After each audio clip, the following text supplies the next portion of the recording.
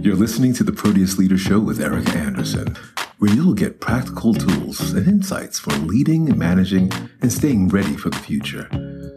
Erica is the founding partner of Proteus, a firm that focuses uniquely on leader readiness. A nationally known executive coach and best-selling author, you may already know her as one of the most popular leadership bloggers on Forbes.com. Ready for something you can use today? Here's Erica. Hello, everyone, and welcome back to the Proteus Leader Show. My guest today is Donna Rubin, founder and curator of the Speaking While Female Speech Bank and author of Speaking While Female, an anthology of speeches by women throughout U.S. history that helped shape the nation. Donna is a consultant and speaker committed to women's speech, voice, and thought leadership.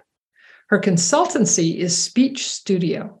She helps organizations develop their diverse talent and underrepresented voices. So welcome to the show, Donna.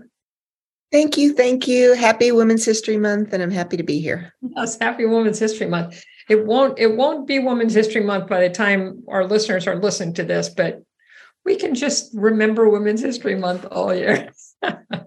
I love what you're doing, Donna. Your work, as you know, first came to my attention through LinkedIn, where you regularly post brief, compelling intros to speeches in your Speaking While Female Speech Bank. And I immediately wanted to let our listeners know about the important work that you're doing.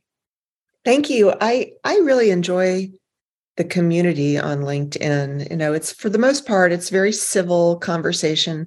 Yeah. And I have a community that educates me, they correct me when I make mistakes, they chime in, extend the conversation. So it's my favorite avenue for sharing knowledge and learning. Yes, I found it wonderful. Wonderful in many regards, but particularly in regards to you. So I'd like to just kind of dive in and ask you the first question, which is, what are you hoping to achieve in creating the Speaking While Female Speech Bank and book? What would be your desired outcomes for this? My desired outcome is to shift our understanding of who spoke in history. Now, admittedly, it's very hard to measure that. I don't think there's any objective way to have a measuring stick to tell that we've moved from one place to another. But when I started this project about 4 or 5 years ago, I did a survey, a rather in-depth survey of speech anthologies. I collected 230 speech anthologies in the English language. And I just looked inside the table of contents to see how many were by men and how many were by women. And what I found showed me that the way we construct our ideas of rhetoric and of the spoken word has been almost entirely a male endeavor. There's almost no recognition that women spoke. So I want to change that. And by the time I kick off this mortal shuffle, I'd like for young women and girls to grow up knowing that they have an accessible past of women speakers and an inspirational and motivational past so that they too can use their voices and speak up. Oh, that's wonderful. I love that. Just shifting that current of history to incorporate women and women speaking and women's thoughts. That's great. So what negative outcomes do you see, have you seen and do you see from ignoring and dismissing women's contributions to public speech? Well, the negative outcomes, in fact, are tangible and discernible. We know that overwhelmingly women have a harder time speaking in our culture. And in many, if not most parts of the world, it is harder for women to speak up. And there are multiple reasons for that. Among them is that women don't have the opportunity to speak up. Women aren't in positions of institutional leadership as much as men in many places. But also it's harder for women to have the confidence to speak up. In aggregate, more men speak up in public than women do. And that goes for everything from conferences and public events to city hall and school board meetings. Women have a harder time using their voices. We also know that it's not a level playing field. When women speak up, they get criticized more than men do.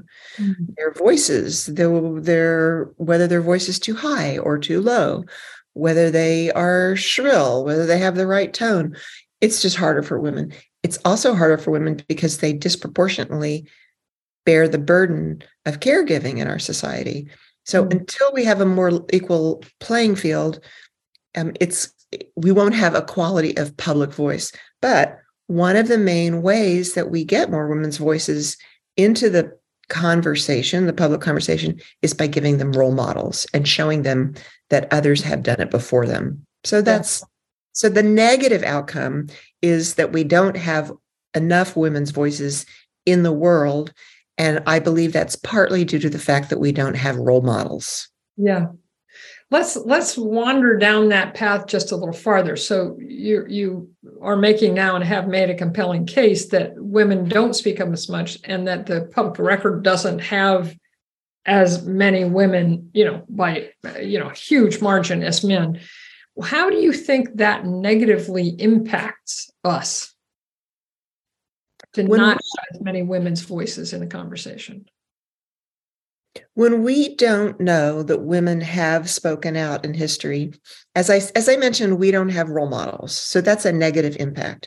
Yeah. When we don't have role models, when we don't see tangible examples of women having done that, then we can't gain inspiration from the past.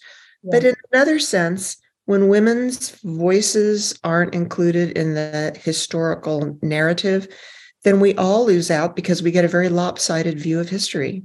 Yeah. Yes. It's kind of analogous to how for years when doctors experimented with new drugs, they only experimented on men, just kind of somehow assuming that either women didn't matter or that they were going to be affected the same way. And so we get this lopsided medical understanding. And I think you're saying that writ large, we get a lopsided understanding of ourselves as humans, of history, of if women's voices aren't sufficiently represented. It's lopsided. And then just to go a step further, it's wrong. It's a mistelling of American history if we don't include the agency of women who stepped up and spoke out. Yeah. That makes a lot of sense. So then what I always promise our listeners that this will be very practical. So what can our listeners as leaders, many of whom are leaders or just team members in their organizations, what can they do themselves to address this issue where they live and work? Well, there's a couple of issues. One issue is to correct the historic record, but the other issue is to get more women's voices into the world, and including for organizations, for companies, for firms. There's a couple things that I feel really strongly about. One is encourage your organization to support women's voices and to support training for women's voices. I believe that every organization should devote some resources to helping a new cohort of women who've just come in the door and teach them the skills of speaking out, the skills of self-advocacy, the skills of thought leadership. And then as women go up the pipeline, teach them the skills of putting their expertise into the world so that when you have a cohort of women who are being considered for executive positions, for managerial positions, they've done this. They've known how to lead meetings. They've known how to go to conferences and become brand ambassadors and put their their expertise into the world to become recognized experts. So train your women, encourage your women, and by extension, other underrepresented voices. Yes. Make sure that that's a part of your corporate commitment, the commitment the company or your organization makes to its community. Yeah, that's great. And what can or should organizations do to help men, particularly white men, see that this is beneficial to everybody? What are the steps that organizations can take in your experience? Well, first of all, I should clarify that not every white man is a great speaker or comfortable speaking. They need help too. Right. They need help too. So everybody needs encouragement and experience to be a better speaker. But what can men do to be better allies? They can support those policies. They can learn to not pontificate and make space for other people's voices in community spaces and organizational spaces. And when women do put their voices into the world, when women do share their expertise, they can support that knowledge and make sure that other people hear about it. That's great. That's great. Oh, thank you so much, Donna. I love that you're setting the record straight in this way. It's a very powerful thing that you're doing. And listeners, if you'd like to find out more about Donna's work or buy her book, you can just go to speakingwhilefemale.co. So thank you so much, Donna. This has been great. Great little insight. It's a real pleasure to talk to you. You know, one of the chief joys of this project has been recognizing that it is resonating all over the country and all over the world. I have allies and people who reach out to me from very far afield, and that in this day and age, it really feels good to know that we are connected and that the message is traveling far and wide. So I value the internet for that. And I, of course, value our ability to create podcasts and be on podcasts and to have Zoom gatherings so that we can find our tribe and find people who are kindred spirits and think like us and can share the message. Yes, completely agree. Again, thank you so much.